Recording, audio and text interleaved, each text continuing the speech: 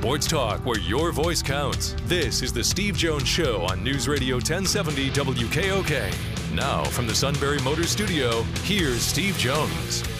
Good afternoon, everyone. Welcome to the Steve Jones Show. Great to have you with us today.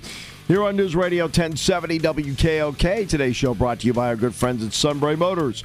4th Street in Sunbury. Sunbury Motors, Kia, routes 11 and 15 in Hummel's Wharf. Basketball tonight. Another big game for the Nittany Lion basketball team. You know, this is what you've been hoping for with any program. I don't care if we're talking about Bucknell basketball, Penn State football, Penn State basketball, wrestling, whatever. You want to get to late in the season and then realize that the games that you are watching, the games you are observing, the games you're announcing happen to be significant. Well, that's what's happened with Penn State basketball. In the 17-18 season, these games down the stretch have been significant because they put themselves in a position to make them significant. They've got Michigan tonight. Very, very good Michigan basketball team. John Beilein's a really good coach. He's done a great job of molding this team. He had Mo Wagner coming back. He was going to build around him. He already knew he had a transfer in Charles Matthews out of Kentucky, who stepped up and played very well. He knew he had a point guard in Xavier Simpson. But then he's been able to add in like Jordan Poole, Livers, 2 freshmen that have stepped up. He had Duncan Robinson. So he had some known entities. And, of course, Rockman, who has put together really an outstanding senior season. I've been impressed by how Rockman has played this year. He's always been a good player. He's never been a great player. I mean, anybody wants to say, oh, he's had a great, great career. Well, he's had a good career at Michigan. Had a good career. He's not one of the best players ever, but he's had a really good senior season. Really good. Not only that, I'm not just talking offensively. I mean, Rockman's had a really good season at both ends of the floor. He's played really, really well defensively. Michigan is not a high turnover team, 9 per game. Michigan's not a high steals or block team, but they don't foul either. They only average 15 fouls per game. So they don't put you on the line a lot, and they don't usually get to the line. Or in part of it, too, is that they do get to the line, but they don't hit as many. They're only a 64% free throw shooting team. They only get 14% of their points at the free throw line. So that'll be tonight. It's a big game for Penn State, big game for Michigan. Michigan, I think everyone knows that they're safely in the NCAA tournament, regardless of what they do down the stretch they're in. Penn State needs to keep winning to put themselves in the conversation. That means tonight, senior night for Julian Moore, senior night for Shep Garner at the Jordan Center beginning at 7 o'clock. We're on the air beginning at 6:30.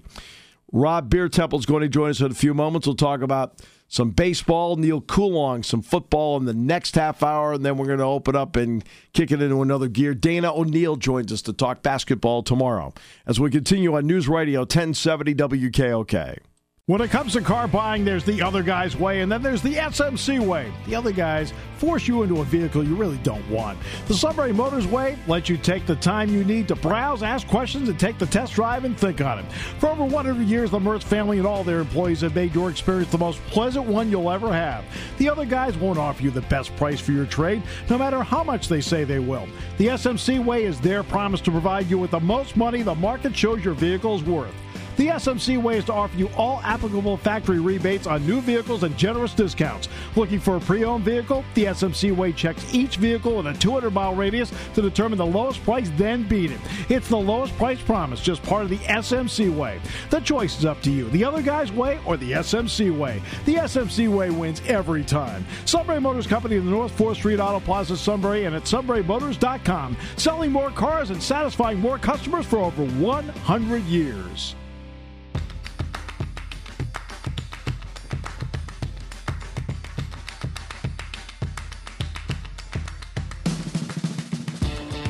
Welcome back. Great to have you with us. Penn State basketball tonight. The Nittany Lions at Michigan in the Jordan Center at 7 o'clock this evening. We'll be on beginning at 6:30. Big game for both teams on senior night at the BJC. It's just fun at this time of the year to have games with stakes where you're not playing out the string. They put themselves in that position. The Pirates have had an interesting camp. A veteran in David Freeze Blunt. It's always fun for me to talk with Rob Biertemple from The Athletic. Rob, welcome. It's great to hear from you again, my friend. Steve, you're hanging out with like one of the hottest college basketball teams in the country right now, and you want to talk to me about baseball? I know. I know, but it's always fun to talk with you anyway, Rob. So I'll talk with you anytime about anything. Well, it's good to hear from you. How you doing? I'm doing well, and you're right. They've been a hot team to watch. They've played very, very well. They're at a point now, Rob, where they can. I walk into the arena, I feel like I can beat anybody. Very good. That's quite a time to be a Penn State fan of any sport, man. Between that wrestling team and football team did pretty well. So let's keep it rolling. Not bad at all. Now the Pirates. David Freese has a World Series ring, and he's performed well on the biggest stage. How interesting was his blunt conversation with the media about the status of the Pirates? Yeah, it was a little. I don't want to say it was entirely unexpected, because I got some vibe from him last year that he was not happy with the way things were going in that clubhouse and with the performance on the field. But to have him walk in, first day here in camp and sort of drop the truth bomb that, there's a need for an attitude adjustment, I think. Some guys, after 13, 14, and 15, maybe a little bit of taking it for granted, maybe a little bit of just cruising at times and forgetting, what it's like to kind of be hungry and have to fight and scratch for stuff. I think he was, he wasn't here for those playoff teams in Pittsburgh. He competed against one of them when he was with the Cardinals in 13. And, so he got a sense of what it was like here for the guys who were in the club. And, he said it starts, he didn't rule himself out. He says he has to do a better job, but he pointed to every guy in that clubhouse. He pointed to the people in the front office. He pointed to ownership. And, I think it was a message that needed to be sent. And he's a guy who, like you say, has been there. He's a World Series MVP. He's hit some big, made some big plays in big games. And he's a veteran guy on this team now, even though he's only been here a couple of years. There's not many veteran guys left, it seems. That's how it works with the Pirates. So I wasn't entirely shocked that he opened his mouth and talked rather bluntly and freely for about 20 minutes. While you talk about it's words that a lot of people felt that needed to be said, that doesn't necessarily mean that management wants it to be said. Has there been any reaction internally from the Pirates about that? Yeah, I'm sure that both he and Josh Harrison, who as you know issued the trade me demand and via the Athletic back in January when the cleaning house portion began with McCutchen and Garrett Cole being traded. I'm sure both of those guys have gotten some pushback from the front office. Yesterday when we talked to Neil Huntington, the general manager, and also Glenn Hurdle, the manager of the team, they both tried to put a smiley face on it, saying that, we're willing to listen and we may not agree with everything they say, but we're willing to have open lines of communication and blah, blah, blah. But I think the bottom line is, and the message they delivered is that, we're the ones running this team. We have a business model that we're going to follow. And, you may disagree with that, guys, but this is how it's going to be run. At the end of the day, they're the guys making the moves, spending the money. So you really can't do much if you're a player except, sit back and deal with it. Yet that business model did bring with it, I believe, a $50 million windfall, didn't it? Well, it depends. The team is, it seems pretty clear that the club is making money, and it's just how much is up for debate. I mean, this year every major league team had a check for $50 million, part of the distribution of money from the sale of MLB Advanced Media, the internet side of MLB, which was sold to Disney, in which Disney has a few dollars in its bank account. Mm-hmm. So every club got that $50 million. The Pirates still get a check every year for revenue sharing. So you figure between that 50 and whatever it is they get in revenue sharing, I'm hearing anywhere from 20 to 35 or $40 million. That pretty much covers their entire payroll before they sell a ticket, before they sell a T-shirt or a hot dog or park a car down at the North Shore. Their payroll is pretty much covered. And then you throw in the money they get from TV, radio, advertising. It's booming in baseball. It's a $10 billion business right now, and it's only going to keep going up. And if you're a guy that owns your team, you're like Mr. Nunny here in Pittsburgh, you're in good shape. Is there any other franchise in the majors that has a similar business model to the Pirates based on what you know? Well, you can look at the way some, like the Marlins to a degree, although they're not as heavily invested in player development as the Pirates have been. The Tampa Bay Rays, I think, are pretty comparable. For a few years there, the San Diego Padres were, but now they've kind of shifted. You saw the money they spent on Hosmer yesterday, so that maybe their paradigm is shifting a little bit. But the Pirates, they approach it as here's your budget, and spend that however you want on player acquisition. But that's your budget for the year, and it's not going to be as big as some other teams. The Pirates are never going to have a payroll that's in the upper half of baseball, at least not as long as this current ownership group is in place. But they intend to, develop as many players as they can from guys they draft and bring them up. And you complement that with guys you acquire via trades or free agency. It's never going to be like a superstar kind of guy, but you look for complementary pieces that can fill in there. And that's, a solid, it's put the team back on pretty solid financial footing. When Nutty took over as principal owner about a decade ago, there was some concern about the debt-to-equity ratio for this club, which is, the reason Aramis Ramirez had to be traded to the Cubs out of the blue, a few years back. And now there's a plan, at least. It may not be what everyone is hoping for, especially if you like big, flashy rosters and teams that hit a lot of home runs and win a lot of games. But there's a plan there, and the Pirates are stable, and they're turning a small profit, and they're not making waves in MLB. You don't see a lot of troublemakers, or the ownership doesn't go against, things MLB's commissioner's office is trying to do. So it's exactly what the people in New York would like to see. And, you can argue, if you're a fan, is it better to have a team that really wants to go all out, pedal to the metal every year to win, or is it better to have a team that just is kind of like an accountant's dream, right? A little boring and a little stable. Rob, what about now? One thing about acquiring prospects is that it's a guessing game. Sometimes they pan out and it's great, and other times they don't. I've sensed the Pirates were pretty happy with the return that they got for Garrett Cole and for Andrew McCutchen, just based on their scouting.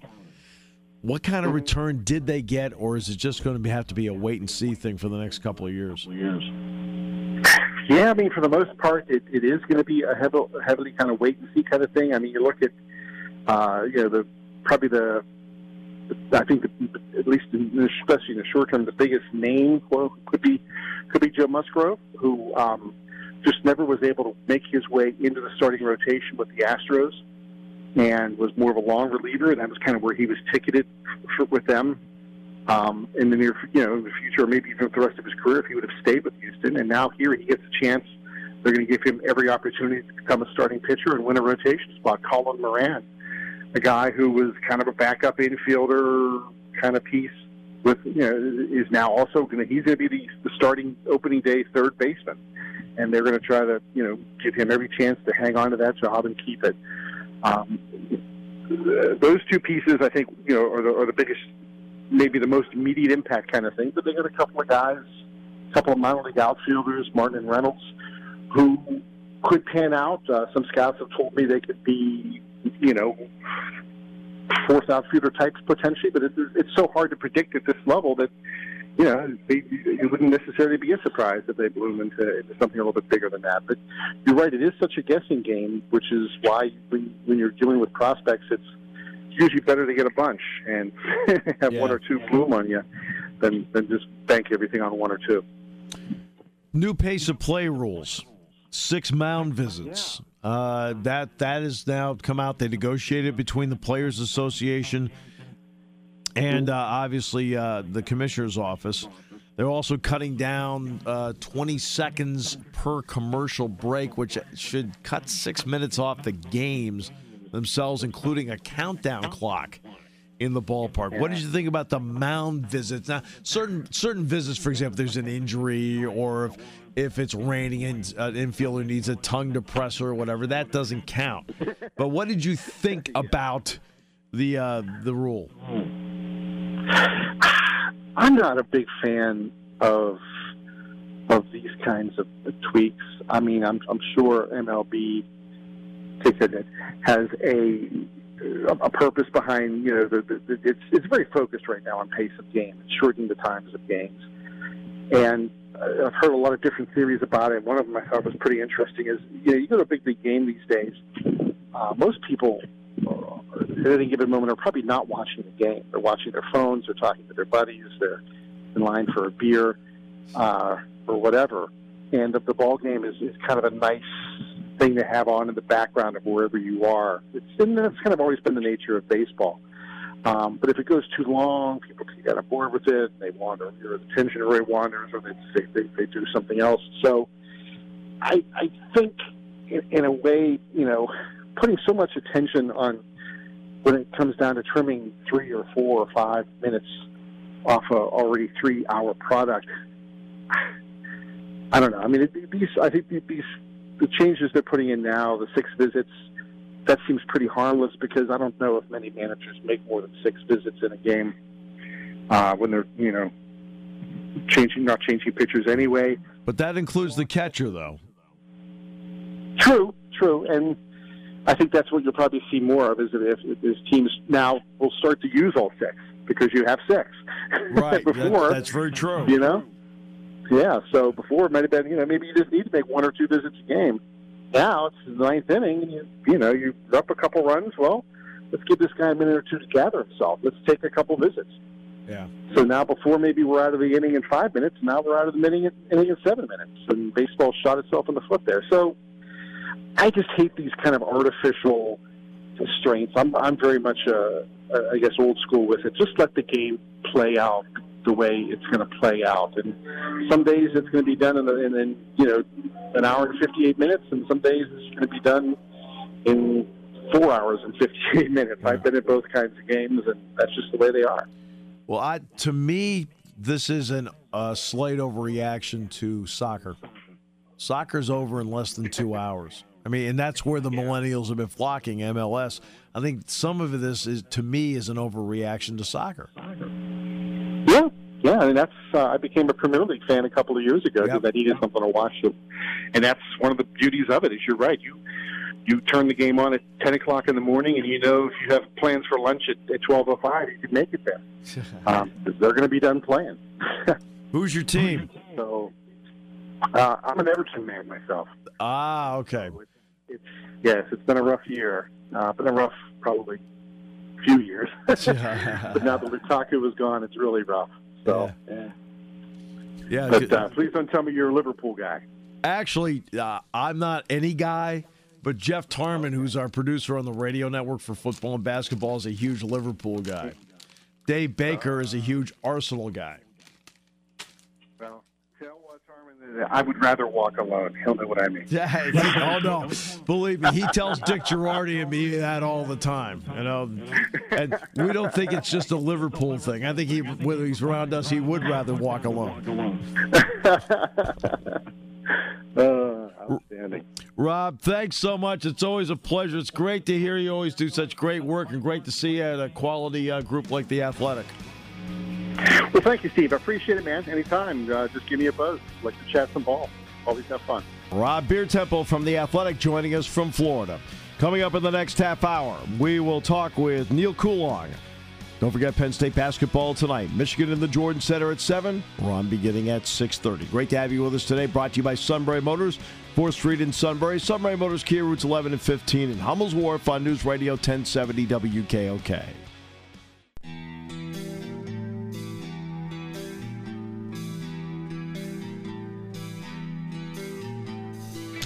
Sports talk where your voice counts. This is the Steve Jones Show on News Radio 1070 WKOK. Now from the Sunbury Motors Studio, here's Steve Jones.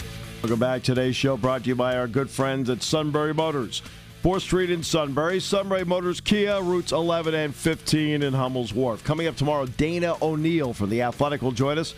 Talk about college basketball. We'll discuss what happened with the Louisville appeal and also take a look at what she thinks about Penn State, especially after tonight's game with Michigan at the Jordan Center, which will be a 7 o'clock tip-off at a 6:30 airtime as the Nittany Lions take on Michigan tonight. Just a few moments, we'll talk with Neil Coulong. And let's get to this day in sports history. In 1904, the National Ski Association was formed in Ishpeming, Michigan. 1931, the White Sox and the New York Giants became the first major league teams to play a night game. Obviously, it's spring training. Regular season game, of course, was that Phillies-Reds game in 1935 at Crosley Field. 1968, an agreement between the baseball players and club owners increased the minimum salary for major league players to $10,000 a year. That's now what they tip for the buffet after the game. 1970, Bobby Hull, yes, the Golden Jet from the Chicago Blackhawks, scored his 500th career point. 1973, the Blackhawks played in their 262nd game without being shut out. 1974, Tom Seaver signed a contract with the New York Mets worth $172,000 a year. 1985. We're back in this day in 1985. I want to remind everyone that the Detroit Pistons, who were getting to be really good at this time, were playing their games in the Pontiac Silverdome. They were not playing yet at the Palace of Auburn Hills. It's a good-sized arena, 23,000 seats. An attendance record was set on this date in the NBA. 44,970 watched the game between the Atlanta Hawks and the Detroit Pistons. It was in the Pontiac Silverdome. 1986, Raleigh Fingers refused to shave his mustache to comply with the policy of the Cincinnati Reds. 1986, Jimmy Connors was fined $20,000 and suspended from tennis for 10 weeks after he threw a fit while playing against Yvonne Lendl. 1996, the Philadelphia 76ers had their worst offensive performance in 40 years. They managed to score a whopping 57 points against the Miami Heat. And yes, a 48-minute game with professionals. And that's this day in sports history. Feel like in the last month we've been on the apology tour. Every time you turn around, there's an announcer apologizing. There's an athlete apologizing. There's a national anthem singer apologizing. Everybody's apologizing these days. You know, shouldn't have tweeted that out. I apologize. I shouldn't have said that on the air. I apologize. I shouldn't have said that at the press conference. I apologize. And then there's what Fergie did the other night, the NBA All-Star Game. I finally did hear the version of it because obviously I didn't see the All-Star Game. I was doing the Penn State Purdue basketball game, which was opposite the All-Star Game. So I never saw anything. Didn't even see the highlights. I still haven't seen the highlights to this day, but I did see and hear, in fact, I haven't seen it. I heard Fergie's version of the national anthem. It didn't go well. Happens. I mean, when Roseanne thinks she did a better version, that's really not a great comparison. But everybody's apologizing these days. At the Olympics, everybody's apologizing. Announcers are apologizing. Networks are apologizing. Yeah, we would have wanted to have shown you the winner of the women's giant slalom, but we're so smart, we missed it. Huh? By the way, Lindsey Vonn, of course, bronze medal last night in the downhill, which is probably her final Olympic event. I mean, Lindsey Vonn, I think, is 33 now, right? I mean, to think she'd be in Beijing at the age of 37, I mean, I wouldn't doubt she's in Beijing, but I wouldn't doubt she's in Beijing announcing. But she won a bronze last night in the downhill. Michaela Schifrin is going to try and get gold in the combined coming up. But everyone's apologizing these days, including Fergie with the national anthem. And with that, I would like to at least publicly on behalf of Neil Coulon, apologize for the last 12 segments we've done, because I'm sure somewhere in there we had to apologize for something. Neil, welcome. It's great to have you with us. It's good to be here. I didn't need an apology for that song, but just, as long as she promises to never do it again, I'd be fine with that. That's all really I care about. Right, really. Let's try America the Beautiful next time, see how it goes. All right, we'll kind of break you back in, slowly but surely. Neil, Le'Veon Bell. He's still asking for Neil Coulon money. You know, I've been wrong about this on pretty much every turn. I really didn't think that they'd want to get themselves in position to be able to do that. And to the extent that they've done now, I think they've opened up enough room to be able to tag him. And I think that's just more, let's lock him in place so he has to talk to us. I understand why they would be doing that. The amount of money that they did clear up, I don't think that was so much of an issue. I mean, considering these are core players that they got restructured, you know, guys like David DeCastro, he's not going anywhere for a while. So it makes sense to, you know, kind of give him a little bit of a reward, give him some upfront money, clear out some cap space. But really, I mean, the Bell's bottom line has to be that $14.5 million tag level for the first year of his contract. So you're talking about easily the highest paid running back in the history of the NFL. And this is a league now where Alvin Kamara is available in the third round. We're seeing that over and over. It's risky. I mean, you know, you're getting certainly one of the best offensive players in the game, but that's a huge amount of money for a team that really needs defensive help. Even if Ryan Shazier was there, they need defensive help. They're putting a lot into it. Clearly, they want to make a deal. I see the value from that end, but it's going to hurt their cap bottom line long term, I think. Well, it's rare that a running back does that, because usually what's ruining caps these days happen to be the quarterback money, and they already got Roethlisberger taken care of. Yeah, this will largely be an unprecedented contract in many ways. And it's obviously, I don't know the exact number that they're going to be talking about, but if it's going to be north of the 60 allegedly rejected last season, you're talking, you know, Antonio Brown level. You're going to carry Roethlisberger for 3 years. That's what he said that he wanted to play. How much longer he wanted to play with Antonio Brown as well, and Bell. I mean, that's, you know, with the offensive line that they're already spending. I mean, they're probably 70% of their cap is going to be tied into about 8 players.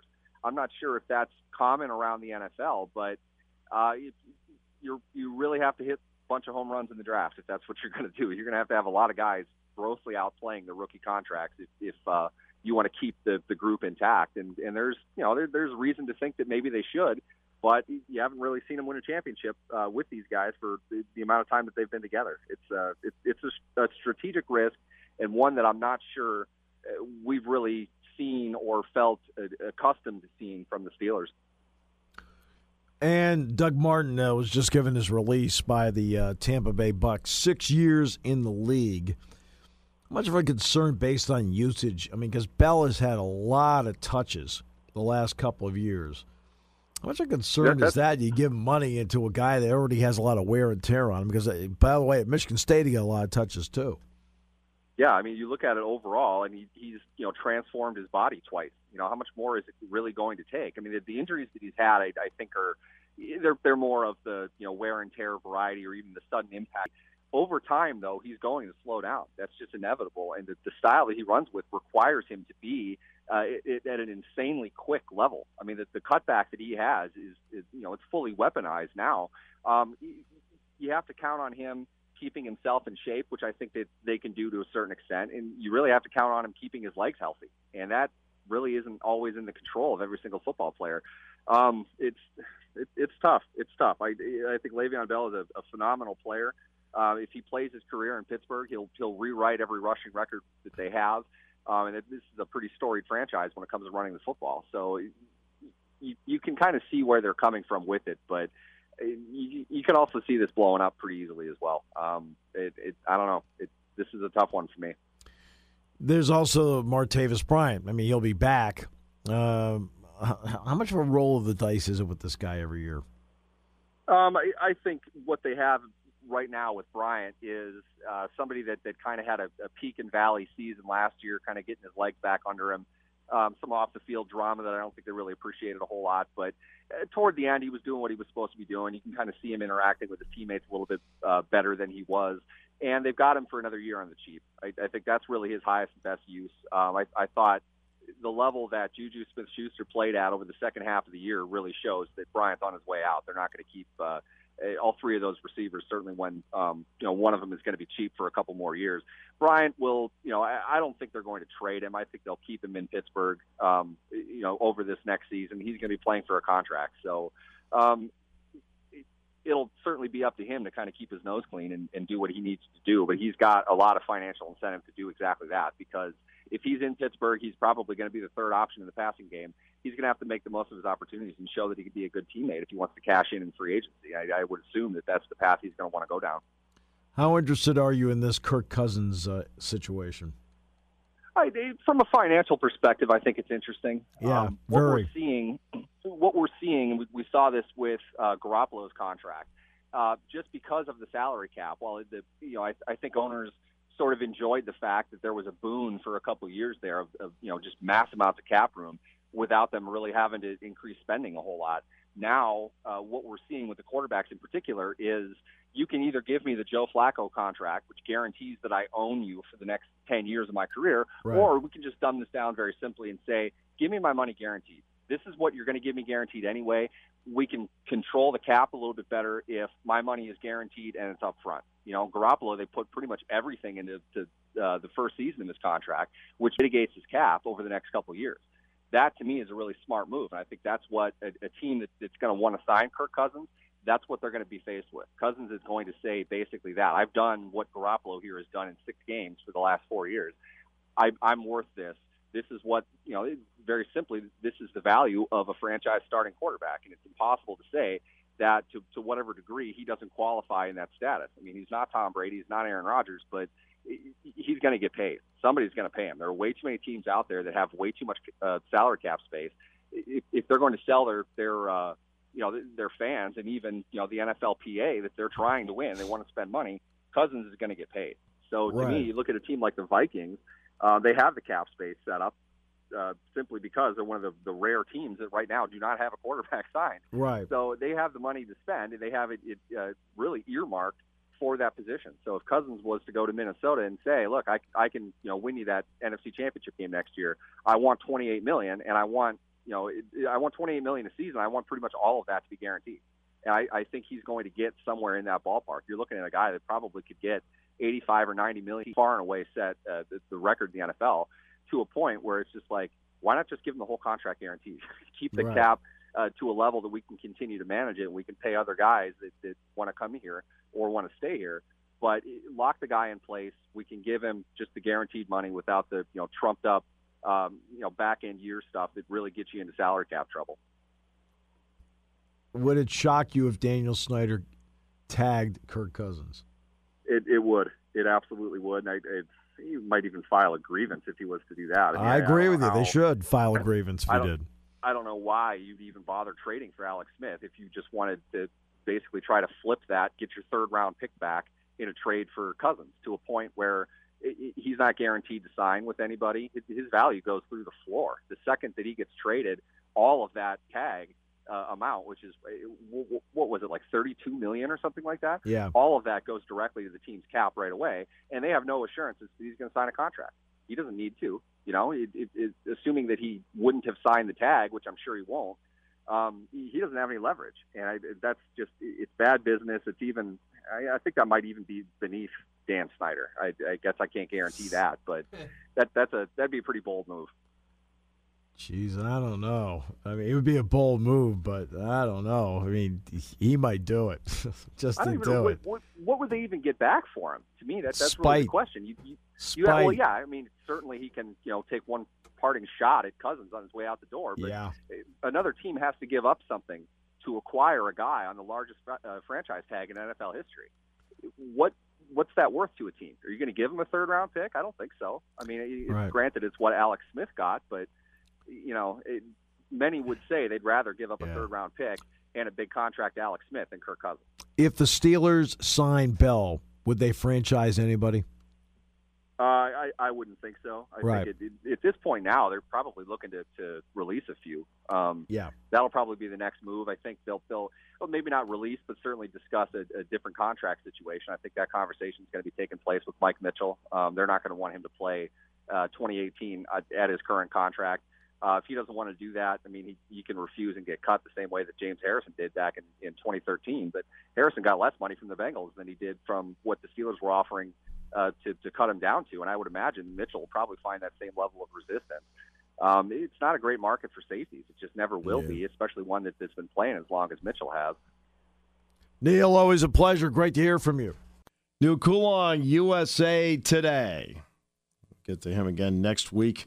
Something about football, you can talk football all year round because you've got the combine coming up, free agency coming up, then, of course, leading into the draft. I mean, and then it's OTAs. I feel like you can talk football all year round. They've done it. The NFL has done a great job of making sure there's a full cycle of it as you go through. So Lindsey Vonn won the bronze last night in the downhill. Ryan Shazier, by the way, let's keep it with football for a moment, says that he wants to play again and he wants to be an all-pro. And he made the statement yesterday. He says, he said in his first interview since the injury, he told teammate Roosevelt Nix that not only does he plan to play again, but he wants to get to Canton. He says the goals haven't changed. Shazier told Nix, quote, "I got to get back, bro." This is an appearance on Nix's podcast. "Every day, bro. Every day I'm like, right now I'm reading a book and it's basically saying, trust the process, bro.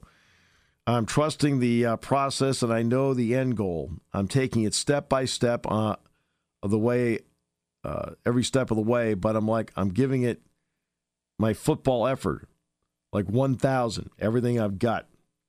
Says the therapists think that, quote, "This man is crazy. I'm happy to be working with an athlete because I've never seen anybody work this hard. They've seen progression almost every day. They say some progression they see week to week. They see it in me from day to day. See, I've got to get it. I'm really trying to come back and still be a Pro Bowler, still be an All-Pro." He says, "I'm still reaching for the Hall of Fame. I feel like I'm the best linebacker ever. I've just got to get back out there so everybody can see it." General Manager Kevin Colbert said that he's there on a daily basis. Says he does some physical workouts in the morning. He either sits with the coaches or he sits with us. He's learning some of the personnel stuff just to keep him involved with us. And then he goes and does his rehab at the rehab facility. But the great thing about it is Ryan does as much as we do for him because the way he works at this and the attitude that he has shown and his rehabilitation, it's really uplifting. Never once has he said, "Why me?" And I know that is an uplifting gesture for us and those that deal with him because he shows us that everyone has problems, but he's going to work to overcome his as we should ours. That was from Kevin Colbert. So he's making progress. I mean, let's face it, everybody's rooting for him. Everybody is rooting for him. Also, the one of the Steelers' minority owners, the Rooneys only own about 30% of the team. I don't think a lot of people realize that sometimes. But it turned out that billionaire David Tepper is now trying to maybe leave the Steelers. He owns about 5% of them. And he's trying to buy the Carolina Panthers. Tepper, of course, the founder of the Appaloosa Management, which is an $11 billion hedge fund investment firm that he started in 1993.